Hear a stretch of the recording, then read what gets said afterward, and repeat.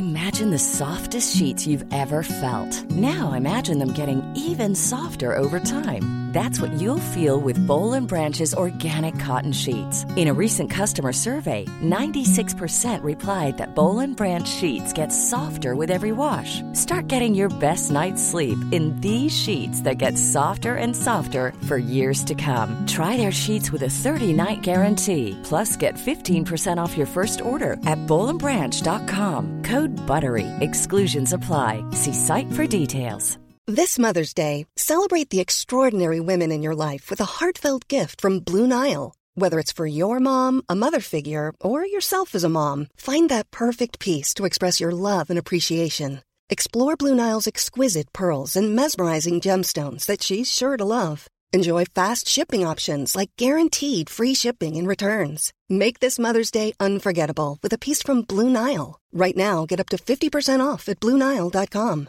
That's BlueNile.com.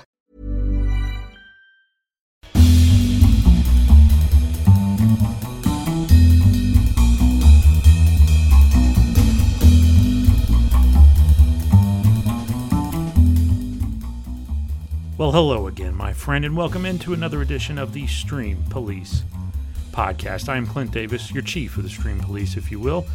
I talk movies and television here on the show every month, and in just a little bit we'll be hearing from my friend and yours, the Music Man, Andy Sedlak. He was missing in action last month, but we've got him back. We've got him back out in the field. He was behind the desk, doing pushing papers, but now he's back out there on the streets patrolling what's streaming out there in music. So we'll hear from him in just a little bit. But welcome back into the show, my friend. Always good to hear from you. I want to apologize in advance if you can hear. I try to keep my audio nice and neat here on the show, despite our shoestring budget. What's less than a shoestring? I'm actually not sure, but that's what we would be operating on. But anyway, I'm just apologizing if you can hear like the rumbling of the air conditioner through the microphone here as I'm in my closet just outside of Columbus, Ohio, because it is like 90-something degrees here in mid-September, and it's just blazing out there. So we've got the air cranked up, and it's kind of loud. I could hear it through my headphones. So I just, I only want the best for you, my friend. Only the best. Only the best. And, of course, this show is available on all kinds of streaming services, wherever you like to get podcasts. But if you want to check it out on Spotify, you can do that. We joined Spotify not all that long ago. But our playlist, of course, that Andy, and sometimes me, but usually Andy, adds 5 songs to every single month, is at Spotify as well. So you can get the whole Stream Police experience right there just by searching Stream Police Podcast. Both things will come up for you. You can follow the playlist, you can follow the show, and get notifications for every new episode right there, all in one place. Let me urge you also to check out the Overdue Review YouTube channel where I am, and also follow me on Instagram at Mr. Clint Davis, and also on TikTok at Mr. Clint Davis. Same at both places. Andy is on Instagram as Andy Sedlak. His last name is Sedlak.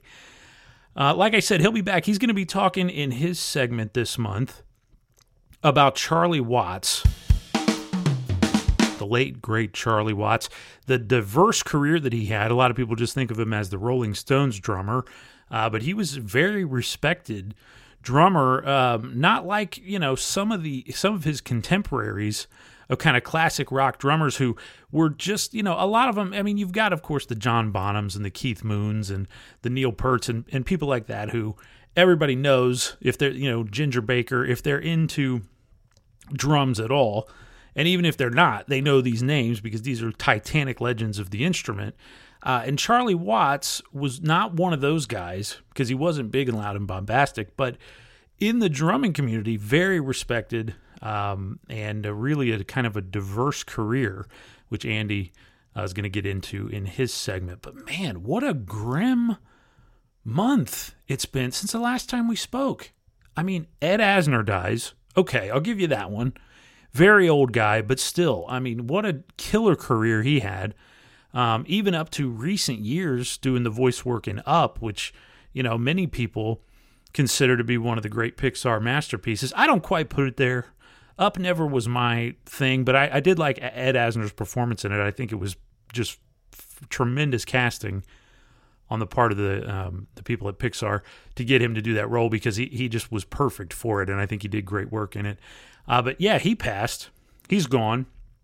And that was the least surprising, but it was still sad. But we lost Norm Macdonald, and we lost Michael K. Williams since the last time we spoke. I mean, these are guys that I would never even have imagined being people I'd be eulogizing on this show over the years. I know Michael K. Williams certainly had his battles with drugs, and that was well documented.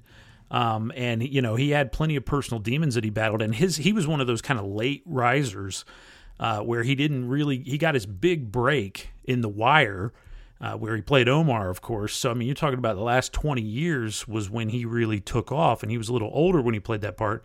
And then, got work in tons of other places, including Boardwalk Empire, where he was fantastic as well. But Michael K. Williams was one of those guys that just in The Wire, you couldn't watch that show and not be glued to him. He was so magnetic, and his character, I mean, Omar is one of the great characters in American television history, no matter who you ask. So, and it was a lot due because, his performance, that scar that he has across his face, or had, I guess now at this point, had across his face, and just the attitude that he brought to that part, the fearlessness of playing a gangster who was not only, a thinking man and kind of a Robin Hood, but he was gay.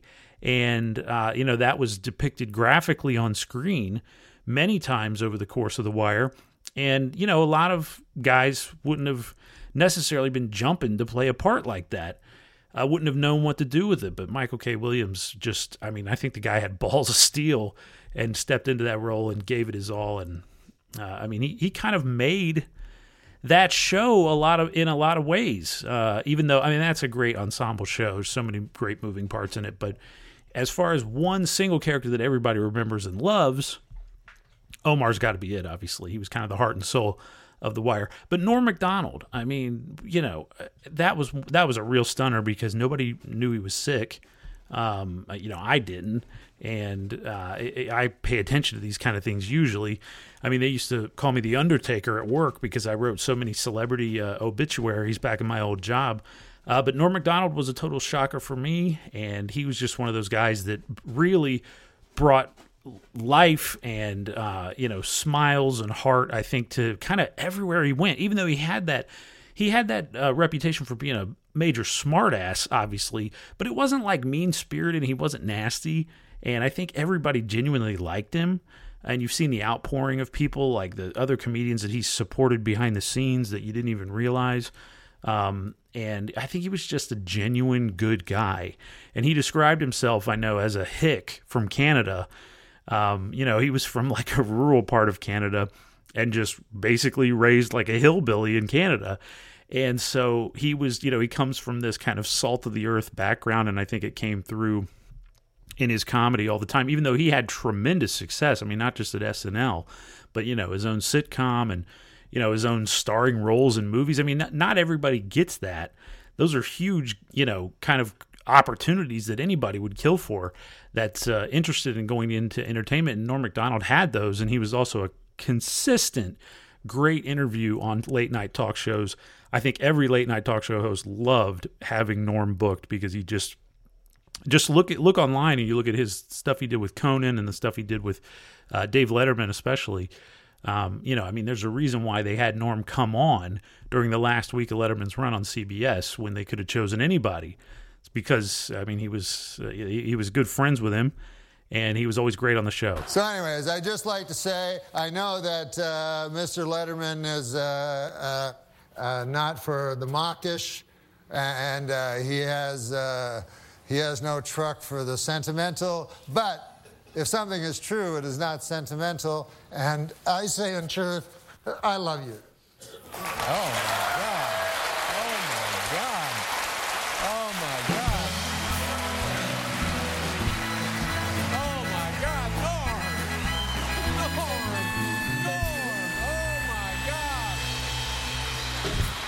He's a guy I think is going to be tremendously missed. But yeah, we've lost some pretty big players in the last month. So kind of a grim month. And like I said, Andy will be going back to his job as the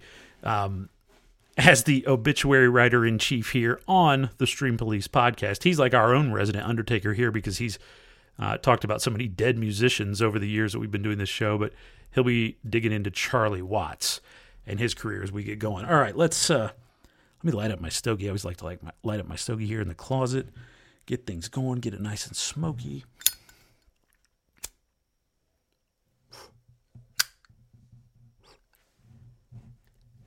Now we can get on to the real stuff, and that is recognizing another entry into our canon of the greatest TV show theme songs of all time this week. And number 67 into this hall of great TV show theme songs, not just greatest TV show theme songs ever. This is, I think you're going to love this one, my friend, and if you don't, then I don't know how well you're going to fit in at this show. Honestly, if this is one of your first time joining us and you're listening to the greatest TV show theme song of all time and you're not enamored with this choice, I don't know. I don't know what I can say to you because how you need to go be checked out by a doctor because I just don't know how you could be alive, honestly, and not love this song. So anyway, CNN apparently did a whole special about how the TV theme song has virtually become extinct over the years. I got a message about it from one of our great listeners, Mandy, who sent me a picture of this show airing on CNN, and it was like the death of the TV theme song or whatever, because they've been doing this whole thing on sitcoms. And I don't necessarily think that's true. I don't think the theme song is dead because on this segment, I've done plenty. I mean, just last month, I did BoJack Horseman, and that's a new one. And I think Netflix has done a good job of having TV theme songs that are worth listening to, even though Netflix gets a lot of blame for having that skip intro feature that they have implemented. And that whole thing is horse shit. But the theme songs they've done, I think, have been, pretty decent over the years, even going back to, the first big show that they ever had, House of Cards. I had a good intro as well. So I think that theme songs are not dead, but I do think the old cliche of they don't write them like they used to applies to TV theme songs because they definitely don't write them the way that they used to at all. I mean, think about the idea of this big sing-along TV theme song opening a show every single episode is so dated and would be unheard of today. And people would call it cringe, and they would think that it's try hard or whatever they would say. And that's the way people feel now. But we're going to go back to an era when that was the only way to open a show. Honestly, a song that you knew the lyrics to. Usually it told you something about the show, and it was just something you could sing along with. We're going to the heart of the 1980s, the sitcom age, roaring along. And in September of 1985, NBC debuted a classic show with an equally classic theme song.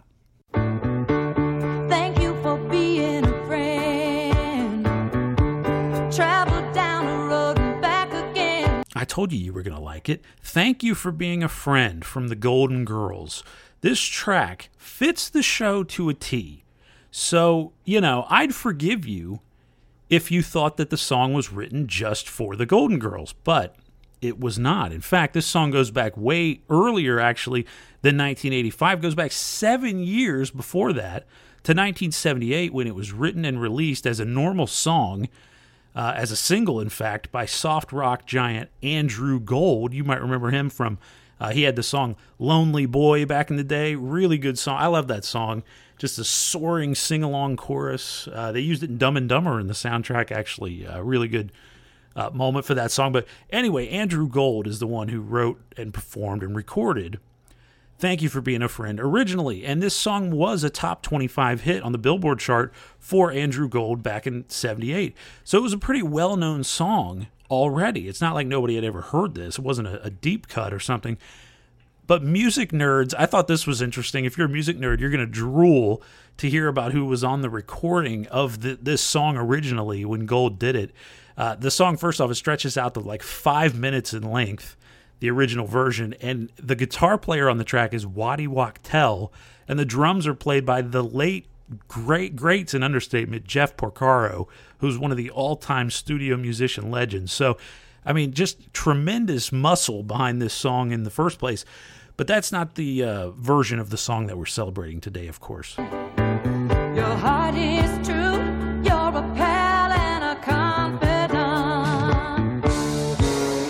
No, the version of Thank You for Being a Friend that was used on the Golden Girls was recorded by an artist named Cynthia Fee. Cynthia Fee. I was like, man, that is a name I don't know I've never heard that name before. Not able to conjure up anything out off the top of my head from that one. I'd be surprised if Andy was able to as well, because I looked her up, and in my research, I like to do a lot of research for this segment, the only thing I was able to find about Cynthia Fee was that she was best known as a jingle singer. So she did like commercial jingle music, I guess, and that the biggest track of her career was the theme song for the Golden Girls. So this is the biggest thing she ever did. And honestly, you might laugh at that. And some snobs out there might laugh at that. But there have been so many other musicians who've toiled away and left so much of a smaller legacy on music. You could have a way worse lasting mark on the music business than having done Thank You for Being a Friend from the Golden Girls. I mean, Cynthia Fee's performance of this was going to last for decades and decades, while other, better songs are going to disappear. And if you threw a party, invited everyone you knew. The song's lyrics about friendship and the earnest style of the music, it was that mid-'80s kind of thing. Power rock was really taking off, and I just think the whole style of the song fits perfectly with this comedy about this group of senior women who are living out their retirement years together at a house in Miami. The Golden Girls, to me, is just one of those shows that it was so unique. I really honestly think you cannot compare it with any other series, because the premise is crazy. Like, TV and movies in the United States are so notorious for being ageist, and it's like once a woman is over the age, especially a woman. Now, for men, it's a little less so, but for women, I mean, once they're over the age of like 40, it pretty much is what it is. If you're an actor, you're relegated to like, okay, you're going to be a supporting character playing somebody's mom, is what it is, playing some hotter actor's mom or something like that, and the Golden Girls puts 4 legitimately older women actors right at the forefront of this show, and they are the star characters, and they're talking about, pretty topical, serious stuff in the storylines of this sitcom. And yes, it's a sitcom, so it's goofy, but I mean, really, I think it's pretty groundbreaking, and there still has not been another show that you can really compare to it, especially with the success it had. So it just I think they caught lightning in a bottle, honestly. And I got to give NBC a lot of credit for putting this show on the air and giving it kind of the gas that they did for all those years. I mean, this show was on the air for 7 seasons. That's a remarkable run for any series. But especially at a time when, there were a lot of Titanic sitcoms out there, the Golden Girls always held its own. The show has only grown in popularity over the years, and part of the reason that I think younger viewers love this show and find it so interesting and lighthearted and fun is because of this theme song. I mean, you just can't help but crank it up. You would see the biggest gift would be from me, and the card attached would say, thank you for being a friend.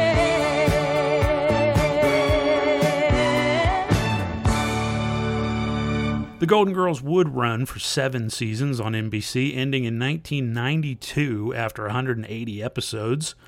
92, I mean, that seems crazy to me that the Golden Girls was on in 1992. It just seems so late for that show, doesn't it? It won 11 Emmys over its run. It was nominated for dozens more. And this is the most amazing thing to me. This is one of the very few shows in TV history where all 4 of the lead actors, all 4 of the women in the lead roles, won an Emmy for their work on this show. So all of them won at some point during the run of this series. That's kind of incredible. And it's a real testament to that cast, honestly, because they really were all perfectly cast. It's just a tremendous cast of women. They're all they nail their parts so well. And the opening music, Thank You for Being a Friend, written by Andrew Gold and performed by Cynthia Fee in this performance, is a stone cold classic, a karaoke classic, and it's our pick for the greatest TV show theme song of all time this week.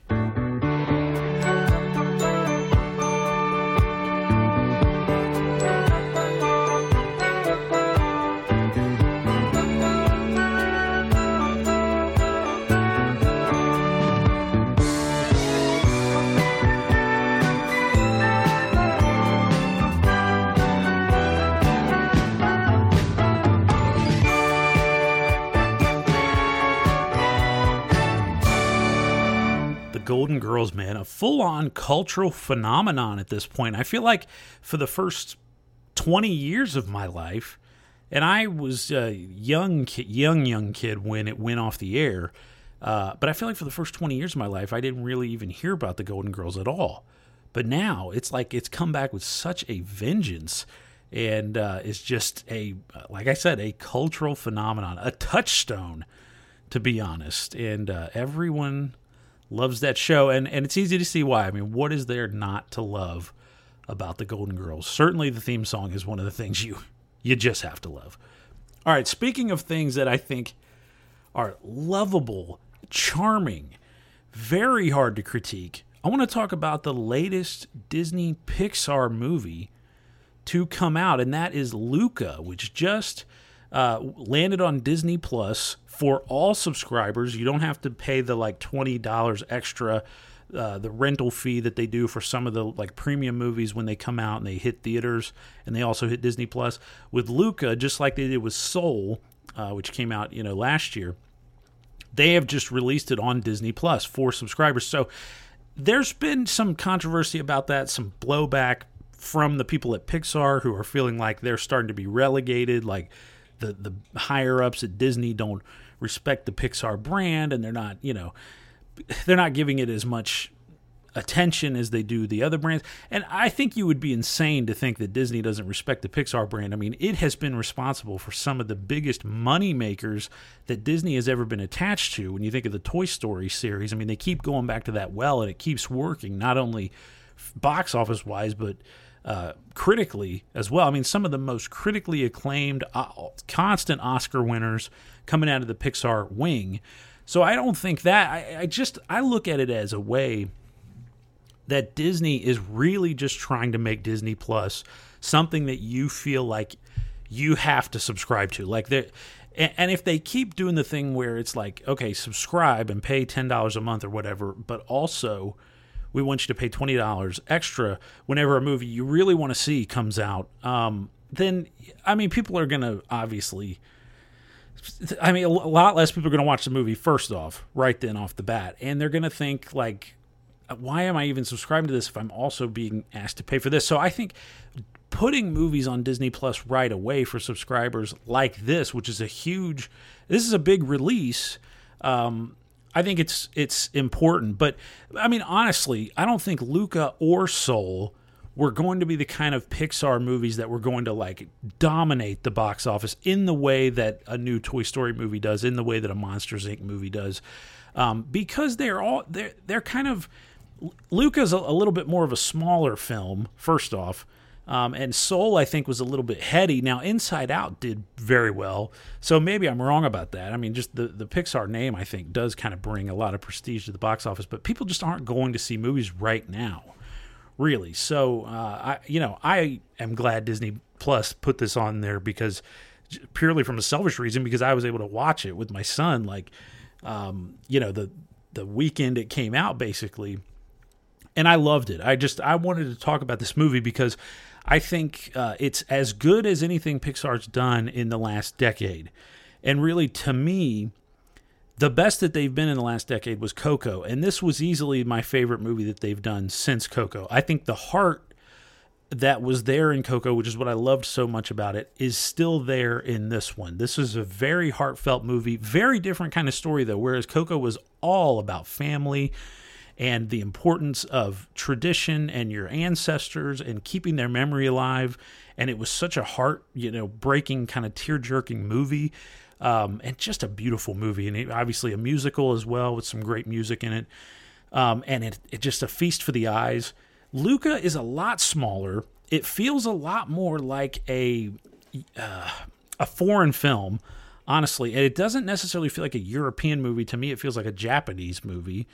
And if you're an animation nerd, I feel like this is the closest thing to a Studio Ghibli movie, which is the huge studio out of Japan that's responsible for, like Spirited Away and My Neighbor Totoro and Kiki's Delivery Service and some of those really iconic anime movies that have come out, over the last 3 decades or so. Again, some of the most acclaimed movies in animation history, and there's a reason why. I mean, I've seen every single one of their movies, and honestly, I love pretty much all of them, some of them more than others, but they're really, that studio just doesn't miss, really. And it's not even that they don't miss, they just crank out masterpieces, at least they have, for the most part, over the last 30 years.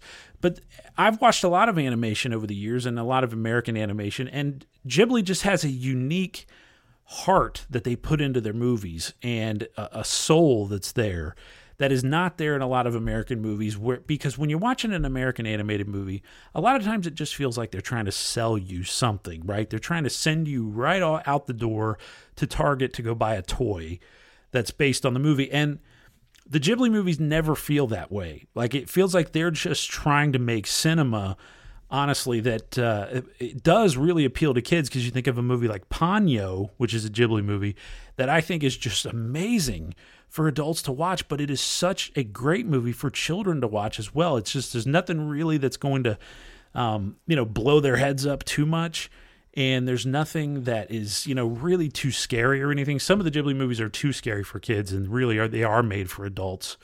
But like a movie like Ponyo, really good for children. But Luca is like that. And Luca reminds me of Ponyo in several different ways. But it's just got that tone, I feel like. And that's one of the best compliments I can give any animated film from any studio, is that you remind me of a Studio Ghibli movie, because that is, to me, like the high watermark of family animation. And this is the closest thing, I think, from an American studio that I have seen to being in that vein. So, I would be stunned if I heard that the director of this movie, Enrico Casarosa, was not a Ghibli fan, because I bet he's probably a diehard Ghibli fan, honestly, from what I was able to pick up from this movie. But anyway, enough about Ghibli. Let's talk about Luca. And like I said, Enrico Casarosa is the guy who directed this movie. He is Italian. This movie is set in Italy.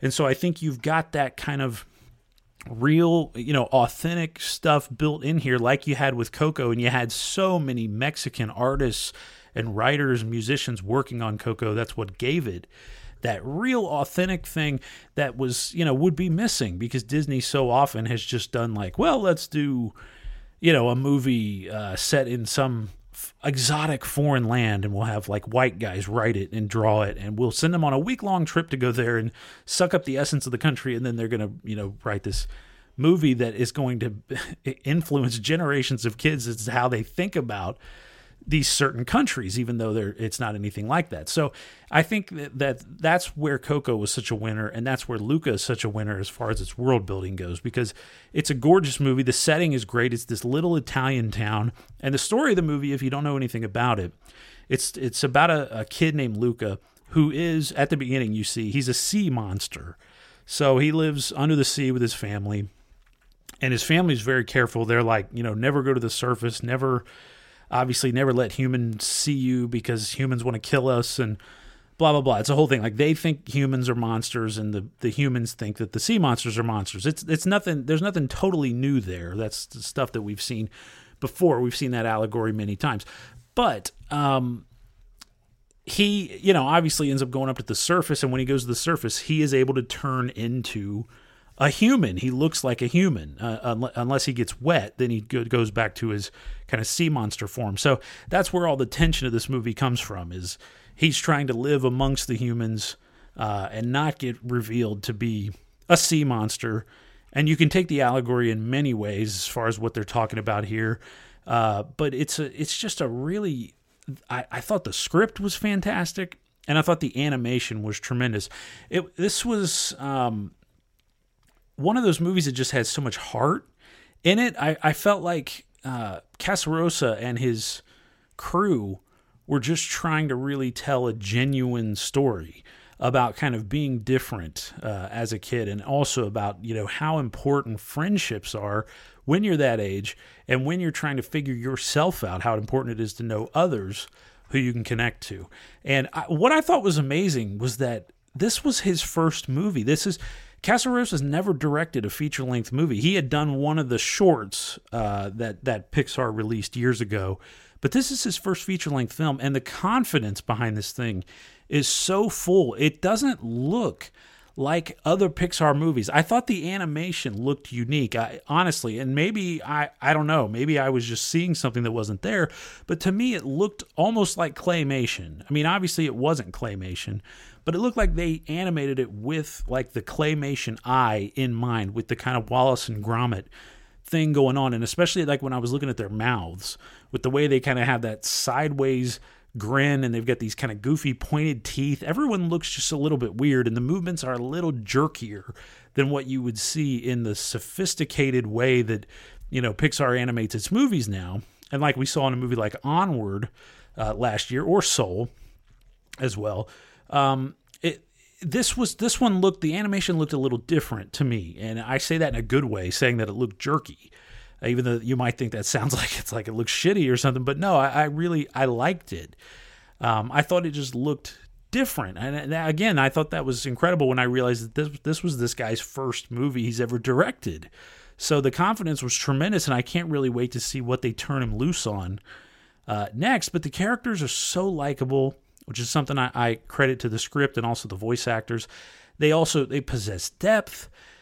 You've got this very confident girl as one of the main characters, which was another thing that reminded me of Ghibli as well, because their movies almost always focus on a girl, and she's, you know, a little different, very confident usually, and able to kind of figure out who she is throughout the course of the movie. Great, they're always great at the coming of age thing, and that's what this is. This is a coming of age story, but also just a story about friendships is what is at the heart of this. And there's such a gentleness to this movie that I just feel like hasn't been there in a while from Pixar. Like, I don't feel like Soul was very gentle. I feel like Soul was kind of jabby. It was kind of in your face, especially the Tina Fey character. She was, you know, even would grate on you a little bit, and that was kind of the point of her. But also Onward was very in your face for the whole way through. It was just a very in your face movie. And I liked the story of Onward a lot, but it was kind of just a loud movie. But this one is very gentle, and more so even than Coco is. But there's just a gentleness and a heart here that, to me, hasn't been there for a while from Pixar. And that's why I compare it to Coco, because that's, to me, the best of the more recent movies that they've done. So comparing it to that is kind of the best compliment I can give it in the Pixar vein. I loved the voice performances. Jacob Tremblay plays Luca himself, and he does really great work here. But to me, it was the animation and the script that really blew me away. Like I said, you've got that kind of jerkiness in the animation that made it look unique, and also the characters are very cartoony, very stylized in noticeable ways, whether it's kind of those crooked mouths I was talking about, or they've got exaggerated noses. All of them kind of have different shaped, unique noses. They've got unrealistic hair. You know, I mean, just a really well-stylized, well-designed art style behind this movie. It was just loaded with style and charm, I thought. It didn't have the obnoxious stuff that can really put adults off from kids' animation. And I've watched a lot of kids' animation over the years, even before my son was born. But since he was born, we've watched more. And a lot of ones that I wouldn't necessarily have watched unless he wanted to. And a lot of them are obnoxious. I mean, they're just kind of loud and in your face, and that's the way they think, you know, we got to talk to kids. But my son really liked watching this. He's 3.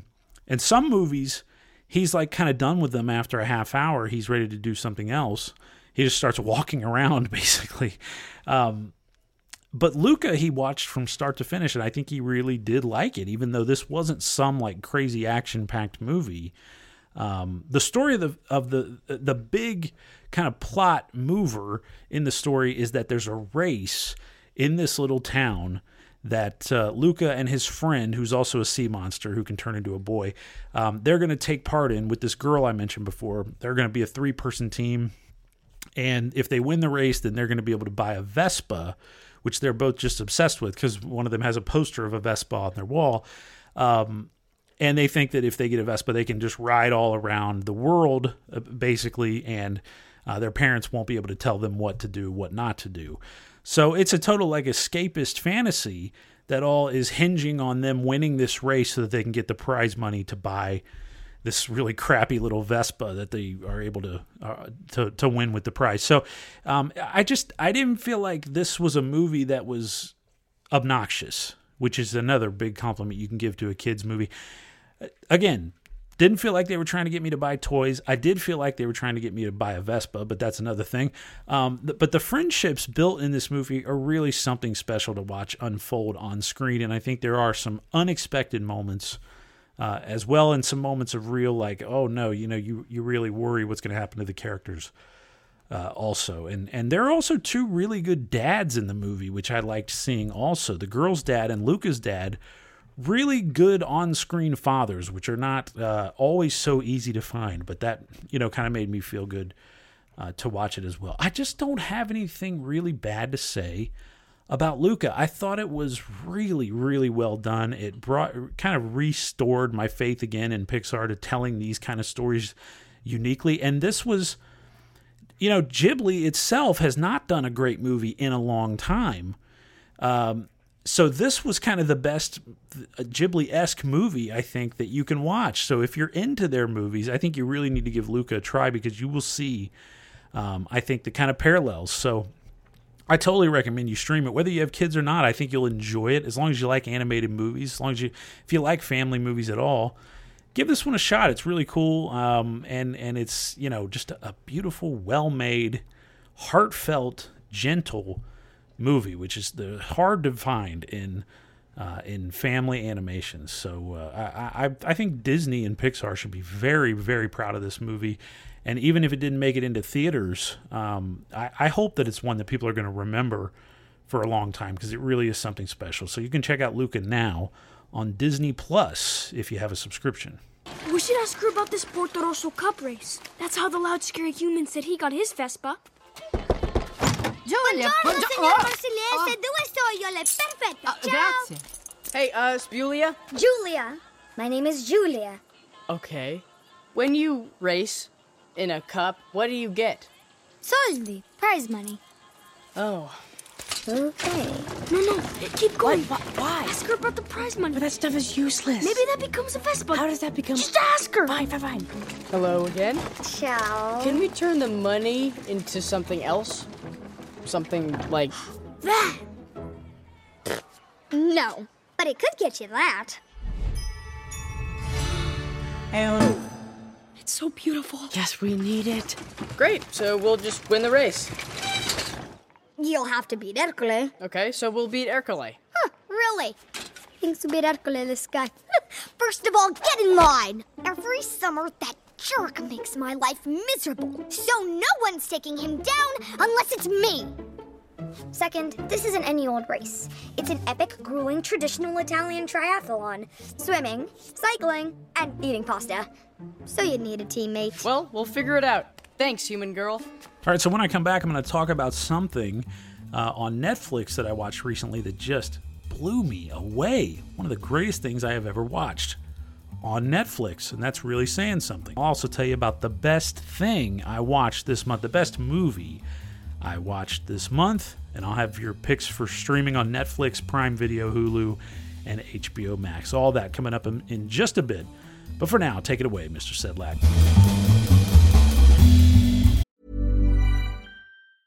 Hiring for your small business? If you're not looking for professionals on LinkedIn, you're looking in the wrong place. That's like looking for your car keys in a fish tank.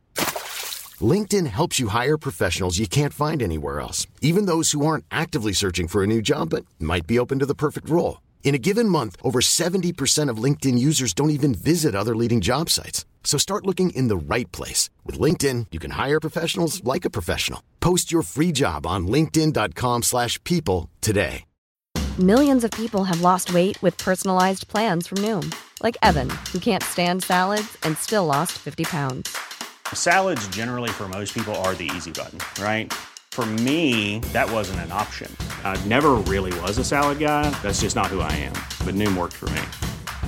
Get your personalized plan today at Noom.com. Real Noom user compensated to provide their story. In 4 weeks, the typical Noom user can expect to lose 1 to 2 pounds per week. Individual results may vary.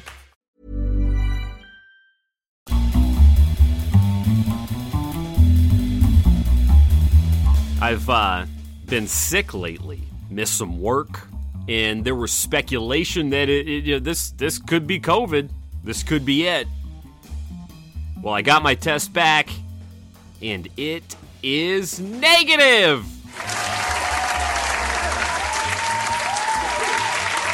You haven't got me yet, baby. So if I sound a little nasally today, that's why. But rest assured, my friends, I am on the mend. Let's start with this. You remember, like that one friend in college who, when you were acting a fool, they were just above it? You might remember them rolling their eyes, sitting on a couch at a party with their arms crossed. They didn't want to deal with your bullshit. And yet, when you needed a driver at the end of the night, they were always there. They always took the wheel. That is Charlie Watts.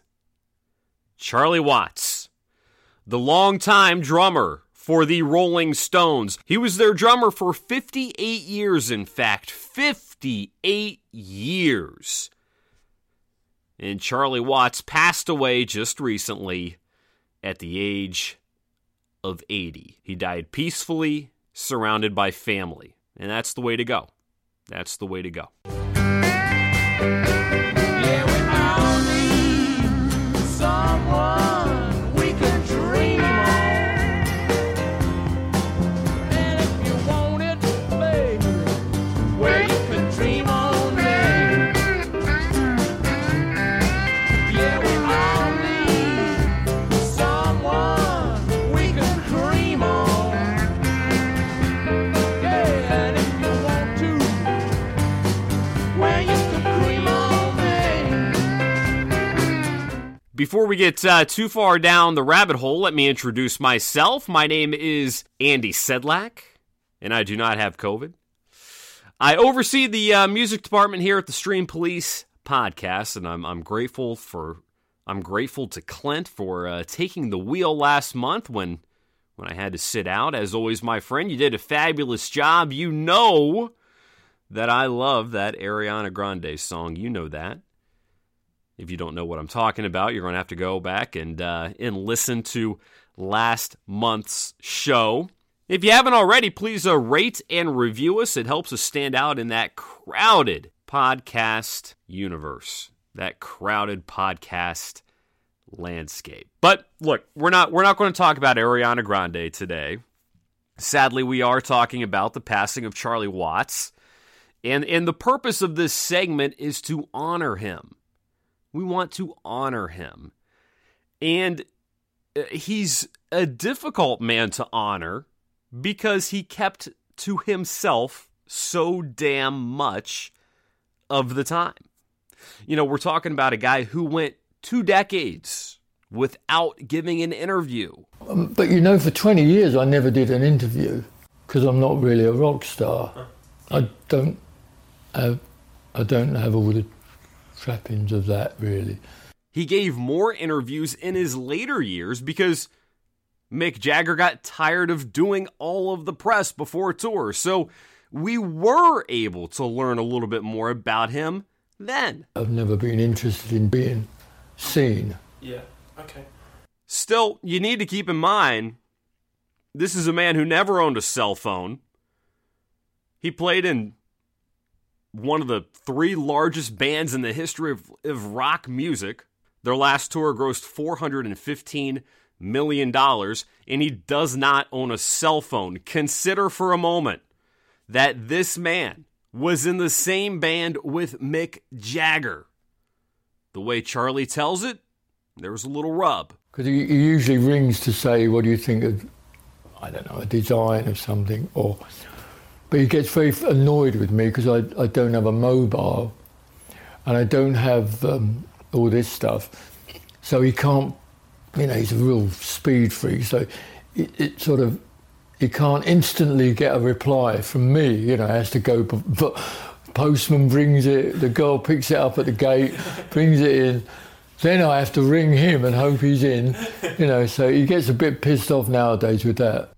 Of course, that's all good-natured stuff. At the end of the day, Charlie was a drummer, a drummer's drummer. And what do I mean by that? Charlie Watts played to other people's strengths. That's not to say he was not strong in his own right. but he made a conscious decision to play within the band, not to overshadow, but to complement, not to soak up the shine, but to help others do what they do best. And when you think about it, your best coworkers are like that. Your best coworkers are like that. When it comes to Watts' approach to drumming, I'll let Keith describe it in a way that only Keith Richards can. Charlie Watts, he's one of the greatest drummers in the band world there's ever going to see. And, it's so beautifully spontaneous and firm. He's got the moves, without a great drummer, it's such hard work to just keep the thing going, but with a drummer, they give you the freedom to be able to, do what you want to do. You don't feel tied down, and that's really what it is. Here's Charlie Watts describing his own style. I've always seen myself as a member of a band. When I play with bands, I very much play in the band. I'm not a sort of Steve Gadd or a Buddy Rich or something. They are, they're in a book as drummers, and you book them for, that's how great they are. I'm not like that. I'm very much a band member. That means Charlie Watts is not flashy, because in the Stones, there's already so much flash on stage. Jagger, for the love of God, Richards, Ronnie Wood, grinning it up. So Charlie Watts saw his job as being the bedrock, the foundation of the band, and getting them to swing in the midst of all that flash and all that musicianship and, yes, all of that ego. So you probably weren't going to hear this kind of thing from Charlie Watts.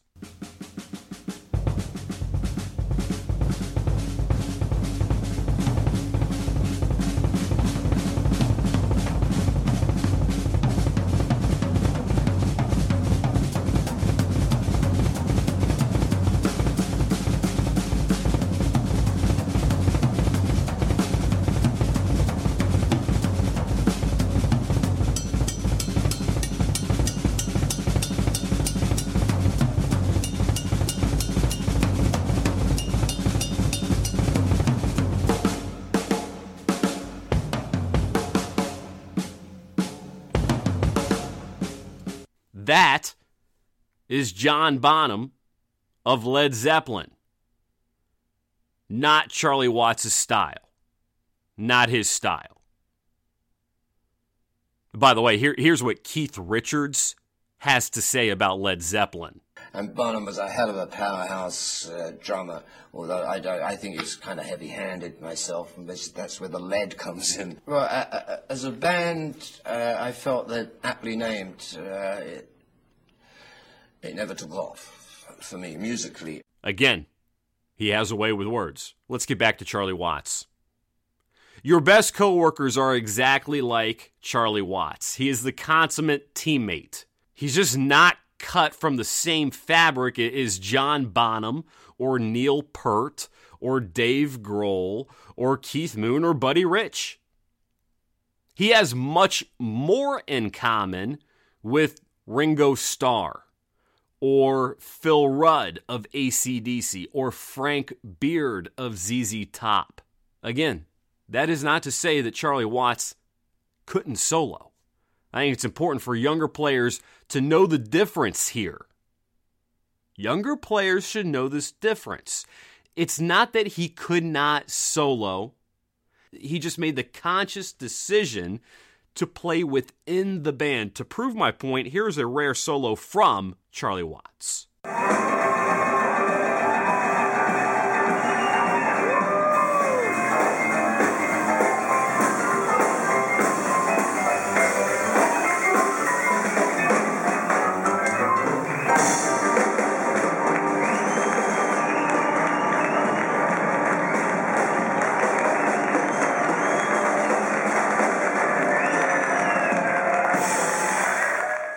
he plays within the groove. It is a relatively rare approach for a rock drummer. It is much more common in the jazz world, where there's more of an emphasis on the ensemble. And that makes sense because at the end of the day, Watts was a jazz drummer. Jazz was the first genre he fell in love with. Jazz was the genre he never grew weary of. Once he made some money off of the Rolling Stones, he put together a big band, like a big jazz band. Played several dates in the United States and abroad, and he began doing this in the 1980s. Continued through the remainder of his life. Charlie Watts released 5 solo albums of mostly jazz music. Charlie Watts released 5 live albums, all with jazz bands. Charlie Watts put out a children's book in 1964. That was the year the Rolling Stones came to the States. And this book was about jazz great Charlie Parker. Charlie Parker was Charlie Watts' favorite musician of all time.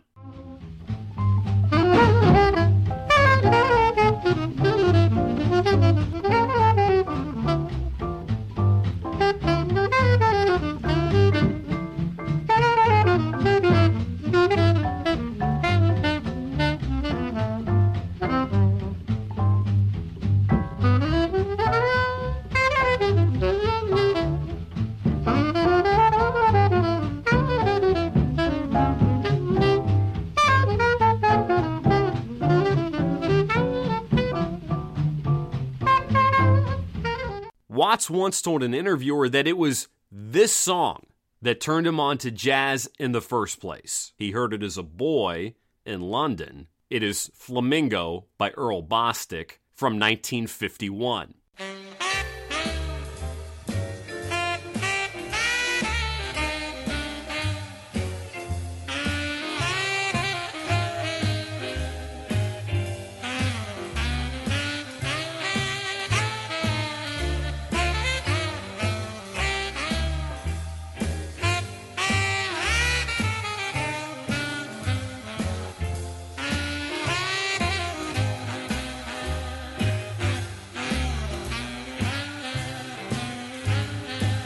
Charlie Watts was the oldest member of the Rolling Stones. He was the oldest member of an old band. They had to talk him into joining the band back in the day. It's because he was older and he was established. He was earning money. He was into jazz. They were a scrappy blues and R&B band. He turned them down several times in their early days, because they couldn't offer enough money to make it worth his while. They stayed on him, and as they worked and they earned more money, they kept him in mind. When they could finally afford him, he said, okay, I'll join your little rock band. Here's Charlie Watts talking to the late, great Ed Bradley of 60 Minutes. Your role in the band. You talked about Mick and Keith and Ron. What's Charlie's role? I don't know. I mean, I always consider myself a drummer, you know, and so that's to keep the time and help everybody else do what they do, you know. I don't really like solo type things, drums and that. I mean, I do sort of solo records, but they're sort of jazz type things, you know, and I do them because I don't do that with the Rolling Stones. But what I do with them, I don't really know. I never look at myself like that. You don't look at yourself as just a drummer. I do, yeah. I read one story, true or not, that Mick had referred to you as the drummer in the band, and you knocked on his door and in no uncertain terms. No, he used to annoy me. He referred to me as his drummer. It was just something that annoyed me at the time.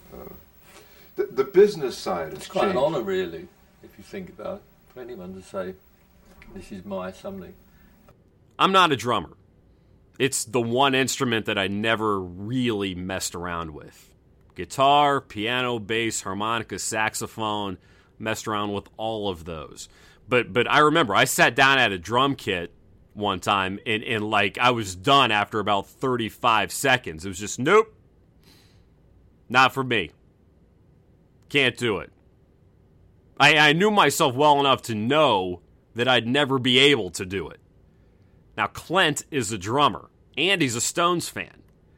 So I know the next time we get together and we have a few drinks, we're going to be talking about Charlie Watts. And I'll be eager to pick his brain because drummers fascinate me. It's a full body thing. You're literally using your whole body to drum, not just your arms or your foot every now and then. Your entire being has to be in sync. And I'm in awe of it. You've heard of the band The Police? Roxanne, Message in a Bottle, Don't Stand So Close to Me. Of course, there's Every Breath You Take. Anyway, their drummer is a guy named Stuart Copeland. And here's what Stuart Copeland had to say recently about Charlie Watts. Well, this is something that drummers discuss long into the night, sort of like how did John Bonham get that huge sound, and how did Charlie Watts have that feel?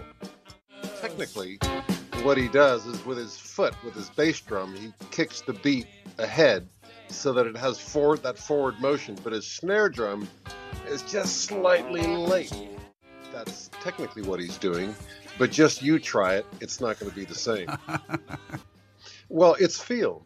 It's a personality. Every human being on the planet has a personality, and musically, when Keith Richards plays that guitar, there's a distinct personality there, and that's also true of Charlie Watts. And today there's been a lot of discussion about he was the Rolling Stones, and okay, that's getting a little carried away because Mick and Keith also are the Rolling Stones. But if you try and replace Charlie, it ain't the Rolling Stones anymore.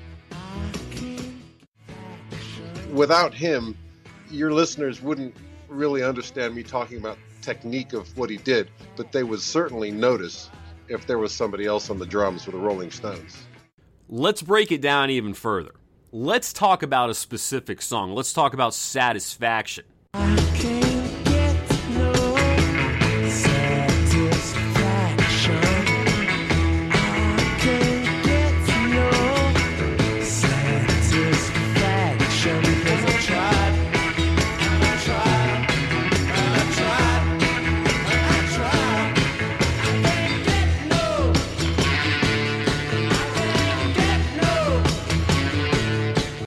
Take a track like Satisfaction. Remembered a lot for all sorts of obvious reasons, but in a sense, is that one of those tracks where the drumming, where the Watts input is much more than the kind of headline suggests? Yes, it's a crazy beat. It's just 4 on the 4, dun dun dun dun dun, with the snare drum and the kick together, just like a machine driving forward. And then there's those breaks, da, da, da, da. But mainly, there's no backbeat. It just drives forward. Once again, others can try. The few sound like Charlie Watts. So much of it is chemistry. And good chemistry is impossible to define. I think you get the point by now, though. The bottom line is that we lost a special musician, a great student of jazz, and whether he liked it or not, a great rock and roller. The Stones will continue, but boy, there's going to be something missing. And you may not notice it at first, because they're pros. But somewhere along the line, it'll dawn on you that something just sounds different. And that'll probably be the absence of Charlie Watts. Now, you can't live forever, but damn, it's tough to say goodbye, too. He played at every Rolling Stones show since 1963. Never missed a gig. That's what you want out of a drummer. He played at every concert the Rolling Stones had since 1963. Thank you for the groove, Charlie. I'm glad I saw you when I did.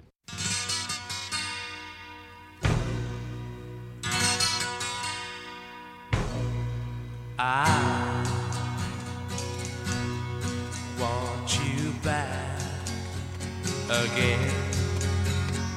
I want your love again.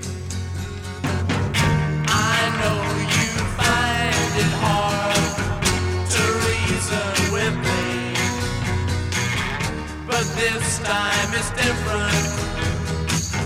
Darling, you're saying you gotta tell me you're coming back to me. You gotta tell me you're coming back to me. You gotta tell me you're coming back to me. You gotta tell me you're coming back to me. All right, let's head down the home stretch. You know that we are building the most perfect playlist known to man. You can find it and enjoy it anytime you want. All you have to do is search Stream Police on Spotify. Search Stream Police on Spotify. It'll come right up. Every month we add 5 more songs, and our first song this month is, well, I doubt you guys saw this coming. It's Whatever Bitch by Maya. You're calling me a hoe, 'cause I'm trying to get my freak on. But bitch, we're in a club. What the hell do you expect? Bitch, damn. I work freaking hard to let a hater bring me down. Down, down, down, down. We ain't getting you. What goes around comes back around. You see me in the club, roll your eyes. Whatever, bitch, chicks like you, it's no love. Whatever, hating on me, it's snapping your neck. Whatever, bitch, all my girls in the east, all my girls in the west. Bang. Whatever, bitch, see us in the club. That is... Now you got me coughing again. That is such a trashy song. But I've actually always kind of liked Maya. Ever since I was like in junior high and saw that Moulin Rouge video. Oh.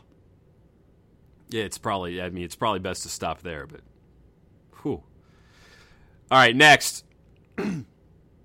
Next, it's a cut from TLC. TLC? Yeah. This song's killer. And its title is not subtle. It's called Don't Pull Out on Me Yet. Don't go too fast. Yeah. Make it a night that I won't forget. Gotta make it last. Gotta make it last. Better than the love that I had. So don't past. From the past. Tonight is the night that you won't regret. So baby, just don't pull out on me yet.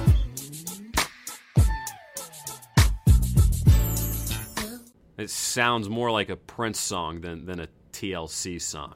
Anyway, moving on. Keeping you on your toes. Let's go with Praise God from the new album Donda by Kanye West. The devil my op, can't pay me to stop. My God at the top. We gon' praise our way out the grave, dog. Living, speaking, praise God. Walking out the graveyard, back to life. I serve, follow your word. See with new sight. Into the night. Yeah, this life I'm living. All the advice been tipped in. Gave me that grip, no slipping. Out of my mind, we're tripping. Tell me take 2 when I'm on 1. That look out like no one. Kept it real tight like your son. We gon' praise our way out the grave, dog. Living, speaking, praise God. Walking out the graveyard, back to life. I serve, follow your word. I don't know what to make of the Donda album. I don't know if anyone does. It's brand new, just came out. I've only gotten through about half of it. I talked to a buddy at work, and I told him that every track sounds like an intro. Not a song, but an intro. Anyway, I do like that cut, though. Praise God. Kanye West. Tough tune. All right, let's finish up with a couple rock tunes. The fourth cut here is called It's Too Late by the Jim Carroll Band.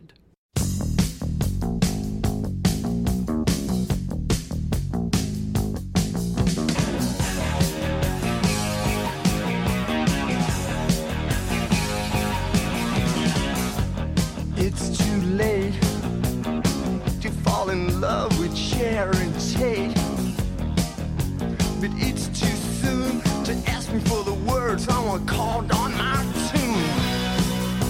I think it's time that you all start to think about getting by without that need to go out and find somebody to love.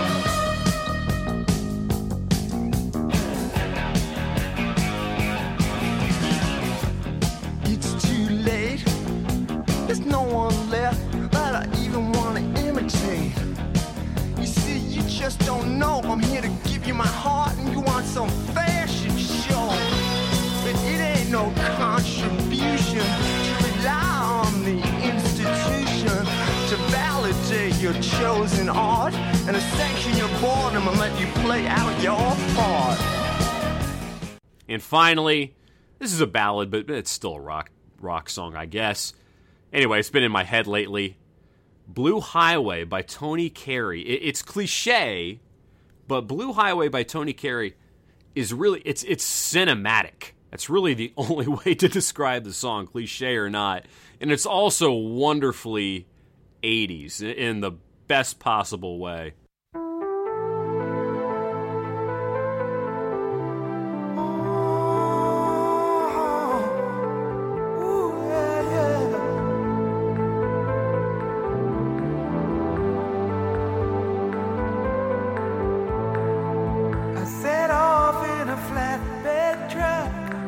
Down the ladder, down on my luck. I got a map of the lower 48. Took the first ramp, headed down the interstate. I had a wife, she wouldn't have me. Left a job, a living, and a family. There was nothing to keep me, no reason to stay. We're looking for nothing down the blue highway.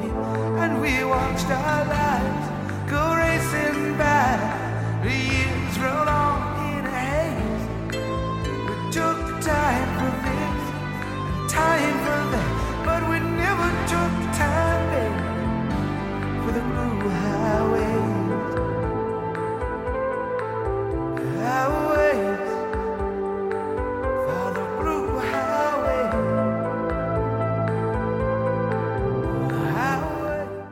Ooh, let's let that simmer. Let's hear a little more of that. Just let it simmer.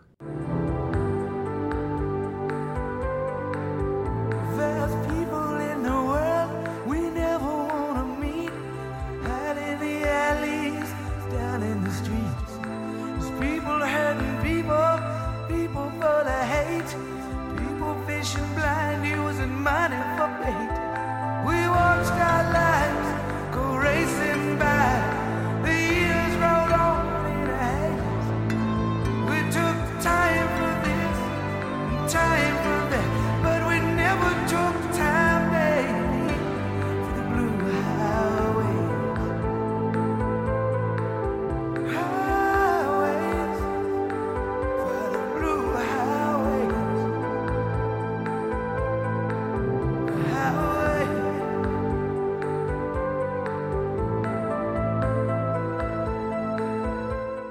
Blue Highway, Tony Carey, and that wraps it up. Guys, thanks. Great to be back with you this month. It always is. I'm going to send it back to Clint. Behave yourselves. Stay healthy. All right, see ya.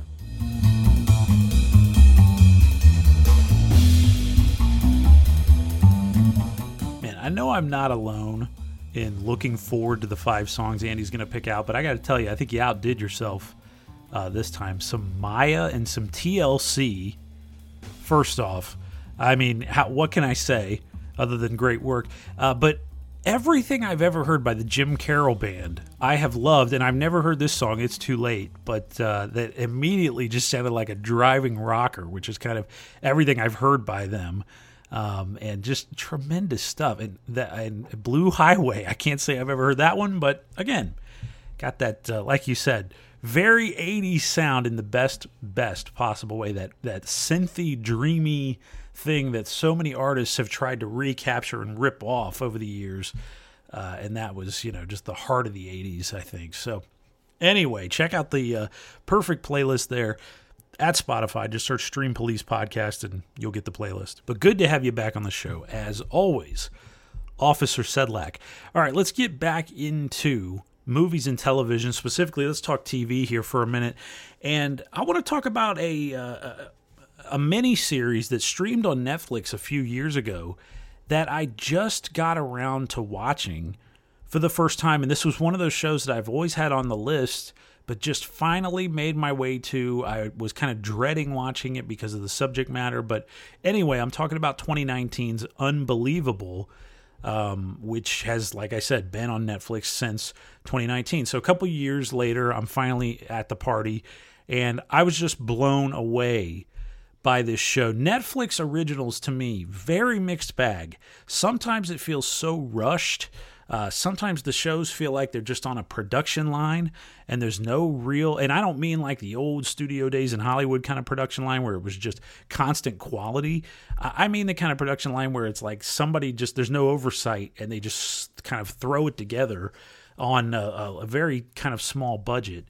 And they get it out streaming and slap the Netflix logo at the beginning, and then they move on to the next release that's coming out a week from then. So a lot of the Netflix shows just feel very impersonal to me, but Unbelievable is one of these flagship prestige with a capital P kind of shows that I think would have fit in perfectly on HBO. I mean, this is one of those shows that as I was watching it, felt like an HBO show to me, and I have not had that feeling many times over the years watching Netflix originals.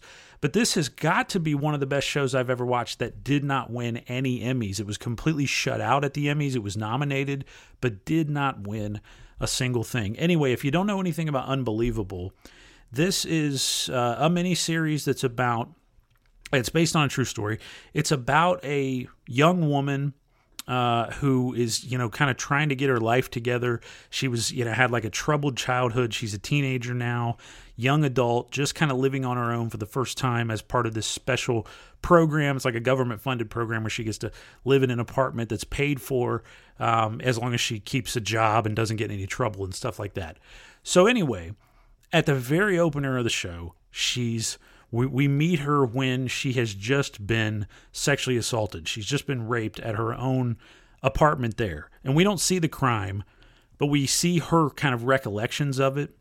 And we hear her describe it in great detail numerous times over the first episode as she recounts it to police officers, to people at the hospital, to, friends and family. Just, it's like she is constantly reliving this crime. And the first episode of Unbelievable, if you can make it through that one, then baby, you can make it through the rest of the show, because it is a tough watch. It's I would almost call it excruciating, and I mean that in a good way. It's excruciating in a way that it's just so painful what this woman is going through and what she's being forced to relive over and over. She's being re-victimized by the system in the name of, clarifying details for detectives and stuff like that.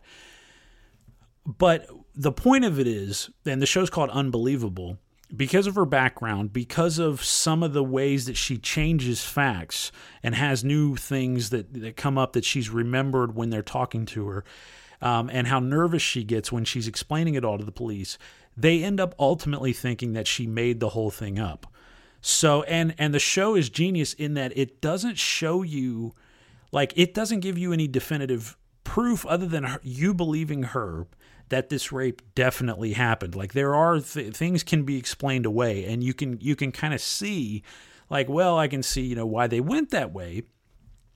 But, obviously the show, you feel your heart goes out to Marie and you want to believe her is the whole point. And so the show goes on for 8 episodes, I think it was. And it eventually evolves, and it spans a number of years, and it goes across the country. The show ends up shifting its focus away from Marie herself. I mean, she continues to be a focal point of the show, and she's played by Caitlin Dever, by the way, who's just... Caitlin Dever is one of those actors that everything she's ever been in, she is just magnetic. You can't look at anyone but her. She's just fantastic. She is such a good actor. She's one of those... I remember seeing her when she was really young in Justified. And she had a pretty small role in Justified. She was really only in like one season, had a little arc there, but she was so memorable. I just could not stop thinking about this girl and how she just came into the show, this young girl, and just like blew everybody out of the water. She was so good and believable in her part. And now I've seen Caitlin Dever in numerous things, including Booksmart, which is one of my favorite movies of the last few years. I think she can just do anything. I think she's just a phenomenal performer. And Unbelievable is a crowning achievement for her because she reaches to such depths of anguish. And you just want to like talk to her and tell her that you hear her is all you want to do, because nobody seems to be hearing her or believing her, and it makes her doubt herself. You know what I never got? Ever? From anybody? An apology. Even I know when you mess up, you apologize. When you mess up so bad, when your one stupid mistake ruins a person's entire life, you apologize more. I'm sorry. I'm very, very sorry. Next time, do better. This is a really remarkable performance at the top. But what the show ends up becoming is a detective procedural. So the focus shifts from where Marie lives, which I think is in Washington State, and it ends up going to Colorado, where these two detectives are, who are played by Toni Collette and Merritt Weaver. So it's a pair of women detectives in Colorado who are trying to string together a series of rapes that look like they may have been committed by different people, but they're seeing enough patterns to where they think it's a serial rapist. And eventually it ends up, that they connect everything back to Marie's case. So, but it's it's a very slow burn kind of show. I know that phrase is hackneyed at this point, and everyone wants to brag about how they like slow burn shows, and, The Wire is kind of the prototypical for that. But Unbelievable is truly, you'll hear a lot of shows be described as slow burns, but they're really not.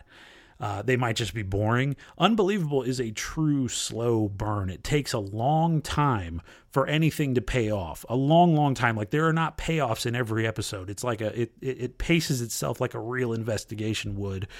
But what you find yourself being fascinated by are the characters, the performances, as you get to know them a little bit better. The writing's really good.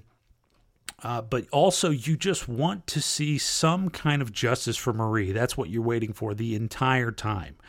And you're worried sick about what's going to end up happening to her, because the way they tell the story, they tell it in a way that you're going back in time and seeing Marie's stuff, and then you're going to the present and seeing what the detectives are doing. So it's like Marie's not in the present. So you're worried like something happened to her, or she did something to herself, or it's just you're scared for her. So you don't know where it's going to end. But the show was just masterfully written, directed, acted. I was blown away. But I will tell you, the subject matter is immensely grim. So you may feel weighed down by it internally as you're watching it, because you're waiting for this kind of relief to happen from the pain that's inflicted on the main character throughout the first episode especially, and the pain that is inflicted on other women as you get to know them, because you get to know other victims also, and you get to know these two detectives who, of course, have their own histories and their own reasons for wanting this case so badly to come to a head. And it's just, there's a lot of pain in this show, and rape is not a crime that is done often as the centerpiece of a series, unless it's tied with a murder as well. We don't see a lot of rape survivors, I feel like, on these kind of crime TV shows, unless it's salacious and it's like Law & Order SVU or something, and it's just kind of done and over in 45 minutes. But this is a long, drawn-out story, and it is really, like, rape is at the forefront of it. And also, what makes police officers believe or not believe someone who's a victim of a crime, and why are rape victims so often accused of lying about their crime, whereas people who are robbed are almost never accused of lying about their crimes. And this is complicated stuff, but the show does kind of try to touch on a little bit of all of it. So it has a lot to say here. There's a lot of stuff about the justice system and how it turns victims into villains sometimes, and how it can victimize victims all over again by revisiting this, what is really the worst moment in their entire life over and over and over again in the name of clearing up details or whatever excuse the cops give in the show. The detectives, the male detectives in this series are very, there's one who's totally unsympathetic, and he's played by Bill Fagerback from Coach and from SpongeBob. He's the guy that does the voice for Patrick, and he played Dauber on Coach. I could not believe how much I hated Bill Fagerback in this show. I'm like, he's one of the most lovable, funny, Dauber was one of my favorite characters in TV history when he was on Coach. And yet, in this show, I just wanted to, punch him. I mean, he's such an asshole. So his part is very one-dimensional, just an asshole, doesn't believe or whatever. But there's another detective in the first few episodes of the show who is kind of handling Marie's investigation, especially in the first episode. He's one of the main characters. And you feel a little bit more for him. I think he's played with a little bit more nuance. You don't get to know him quite as well at home. But as far as his work, I think you get the fact that he is trying to do this seriously, and he is trying to do this fairly, but his own biases also do come into play at the end of the day. So there's just a lot at play here. I think they handled it all pretty well. And, just Marie is put through the mental ringer. So it can be a tough show to watch. A lot of PTSD stuff being dealt with here as well. But Merritt Wever, I want to point her out for a minute, because when I was watching this show, I didn't really know Merritt Wever. I don't know if you are familiar with her as an actor, but she plays really the lead detective on the team with Toni Collette, who end up really investigating this case and giving it the justice that it deserves. But Merritt Wever is so soothing with her voice. I was listening to her God, I wonder if she reads audiobooks or something, because I just want to listen to her read stories and put me to bed every single night. I found her voice to be so captivating and soothing, and I really liked her performance. I thought she was very natural, and she played kind of a unique part as far as a detective role goes. This very religious woman, doesn't curse at all and stuff like that, doesn't follow any of the worn out kind of detective tropes where she's a big alcoholic or, smoking all the time or whatever. She's got a really put together home life. But she is wrapped pretty tight, but takes the job very seriously. And Toni Collette's character is a little bit more of the freewheeling kind of flashy detective. But I thought Merritt Wever really brought a lot of weight to this performance, and I loved her voice. I just thought she sounded so soothing to me every time she spoke. I'll give you an example right now. I'm so happy to hear that.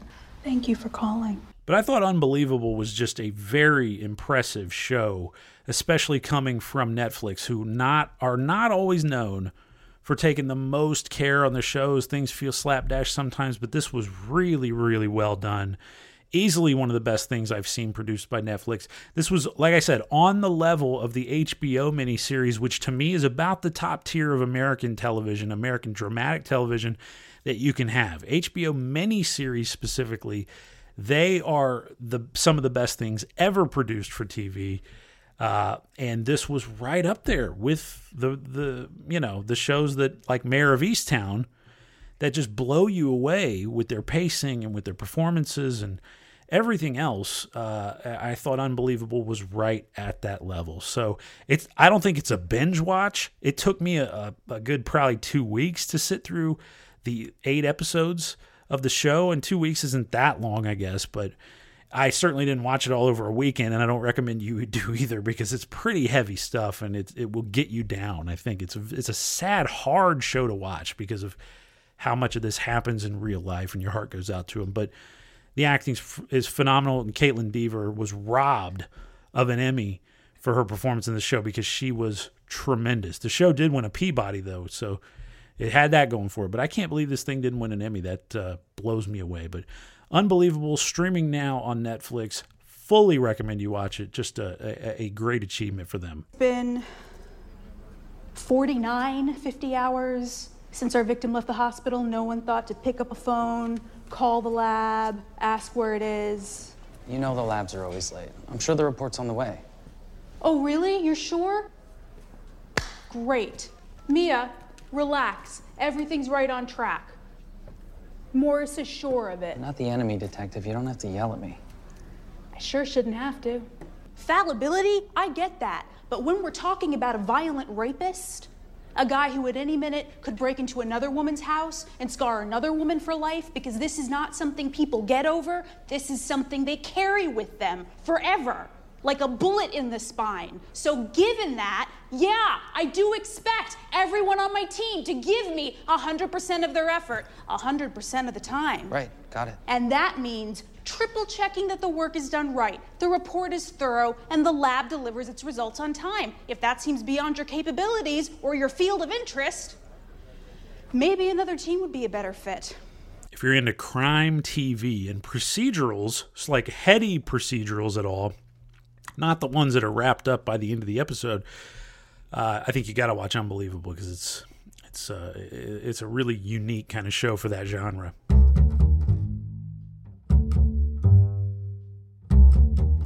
So Unbelievable was phenomenal, and so was Luca, as I told you, but neither of them were the best thing that I watched this month. I always like to tell you about the best thing I watched this month toward the end of every episode, and usually it's a movie, and this time it is as well. And I want to say that I watched Bad Grandpa, the Johnny Knoxville, Jackass spinoff movie, for the first time ever this past month. But believe it or not, that was not the best thing I watched. Although I think the kid in that was phenomenal. I think the kid could have been nominated for an Oscar, honestly, with a straight face, because he was just so... I mean, I don't know how that kid played it so straight. He was tremendous. But anyway, the best thing I watched this month was not Bad Grandpa. It was 2019's Portrait of a Lady on Fire. And this one, let me be pretentious for a minute. This was a French film, romantic film set in the 1700s, so I might have already lost a lot of you. It's a French movie. It's a romance. It's set in the 1700s. But the twist is that it's between two women, and this is obviously very taboo at this time. And these are two women that come from very different backgrounds and have very different kind of ways that they carry themselves. One is a painter who is sent to this island and commissioned to paint a portrait within a week of this mysterious kind of young woman who is racked with grief following the death of her sister. So it's and this is a woman that doesn't really show her face anywhere, won't smile. Other people have tried to paint her portrait and have been, just totally dismayed and kind of disappointed by how it went. So they hired this other artist who, again, is a woman, to paint her, and the two end up developing a friendship, and then it goes from there. So it's a nice tight premise. It's a very kind of constrained, claustrophobic thing, because they're set on this island. It's a tiny cast, about 4 people, all women, really are the main characters of this movie. And I got to tell you, the acting was as good as anything I've ever seen. It was just flawless acting. And the script, again, perfect. Could not at the end of it find a single thing I would have changed about the script. I think everything comes from a natural place. Everything builds to the perfect crescendo, and it all just feels natural. It just feels right. So again, I was blown away. Let me use the term again, slow burn. It's a slow burn. It takes a long time to get where it's going, but it all feels worth it. The sexual tension is built from such a natural place, and it just feels incredible when it all does finally pay off. So, Portrait of a Lady on Fire from 2019. Check it out if you have any way to watch it. It's a Criterion Collection movie now. I actually rented it from the library, and I loved it. Just a masterclass in sexual tension, masterclass in romantic storytelling as well, and easily could be described as a feminist movie at this point also. Came from a woman director and writer also. Really, this was I guess the cast and crew was just loaded with women. I mean, there's no men of any weight whatsoever in this movie. There's one guy who has 2 lines or something, but this is just a movie loaded with women, and it's a story about women, and I was enthralled. I thought it was just exceptional filmmaking. I also watched Easy Rider for the first time since last time we spoke, and I found it to be so timely still, and I found it to be so energetic, and, you know, Jack Nicholson was just great in it. Peter Fonda was awesome. Phenomenal movie that I think is still worth your time if you can find a copy of Easy Rider. If you, for whatever reason, just avoided it all this time, really good movie, better than I thought it was going to be. And again, very timely. But the best thing I watched this month was Portrait of a Lady on Fire from 2019.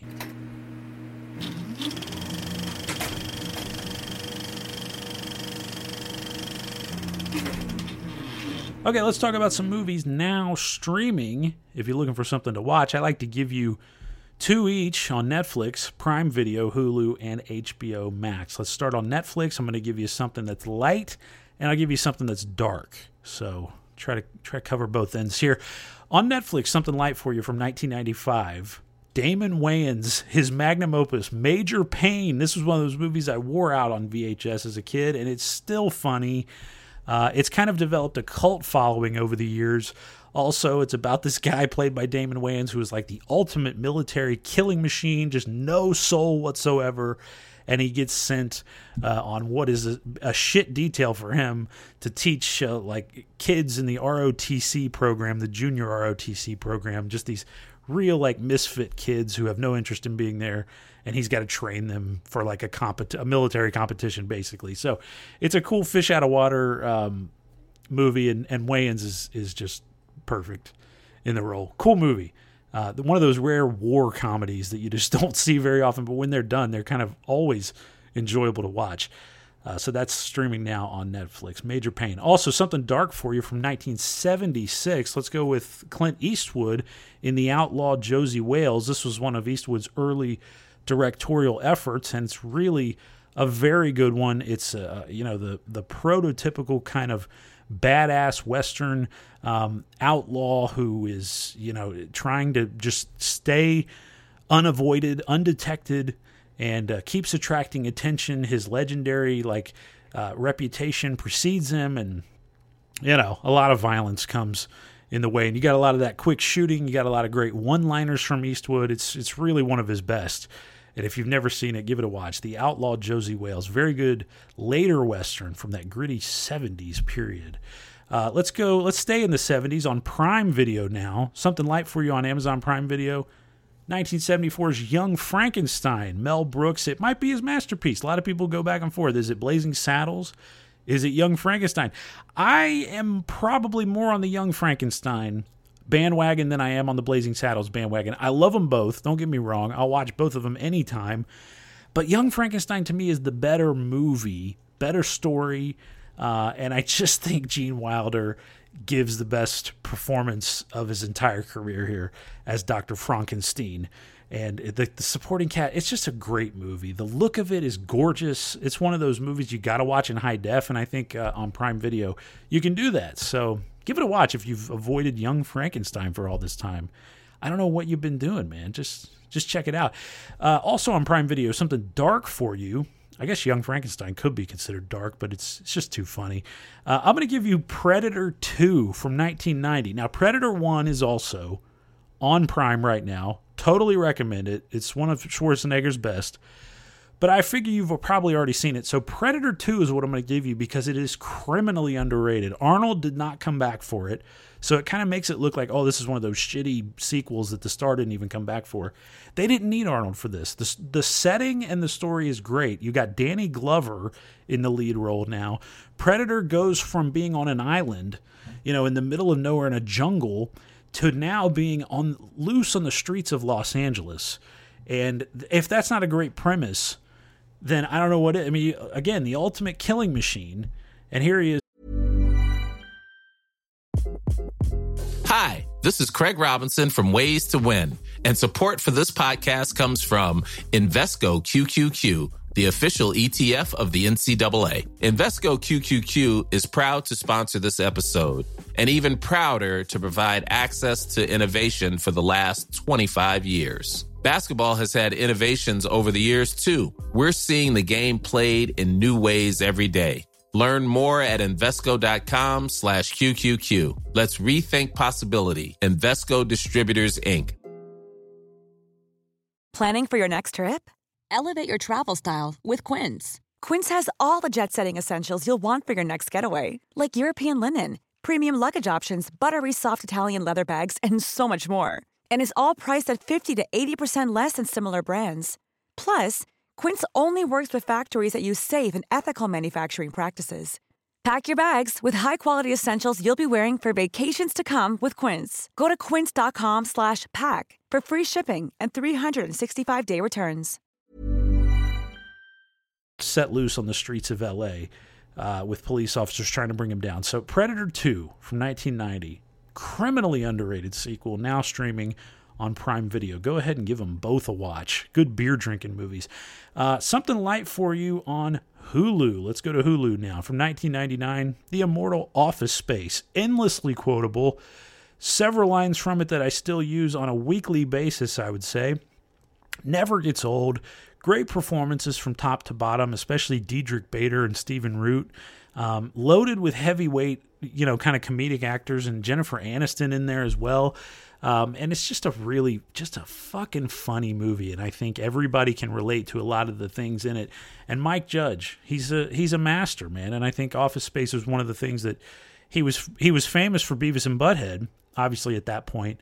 But Office Space showed that he could do more than just like stupid sophomoric humor, and I think Office Space is what elevated him to be able to do the things like Silicon Valley and Idiocracy and some of the other great, kind of funny shit that he's given us over the years. But Office Space is tremendous. Totally recommend that if for whatever reason you haven't watched it. A 90s staple. Also on Hulu, something very dark for you from 1974, The Conversation, Francis Ford Coppola's movie that he made between The Godfather 1 and 2. And honestly, it's just as good as both of the Godfather movies. This movie blew me away the first time I watched it, and every time I've seen it since, continues to blow me away. The ending is devastating, so shocking, so well done, and Gene Hackman is just perfect in his lead role. It's a great movie, gritty 70s cop crime drama, and it's at the top of that genre, which is a really great genre of movies, to me anyway, and it's just a tremendous movie. The Conversation from 1974. This is really as good as it gets out of 70s filmmaking. Now streaming for you on Hulu. Finally, let's go to HBO Max. A little lighter month for them this month. Usually I'm impressed with everything that they throw out, but I was kind of picking through. I did come up with two really good picks for you, but there weren't as many. The quantity wasn't as there as it usually is on HBO Max. Something light for you from 1995, Friday. Come on, with Ice Cube and Chris Tucker. I mean, this is about as good as it gets from 90s comedies, honestly. Again, endlessly quotable. Everybody loves Friday. There's a reason why it spawned about 15 sequels since then.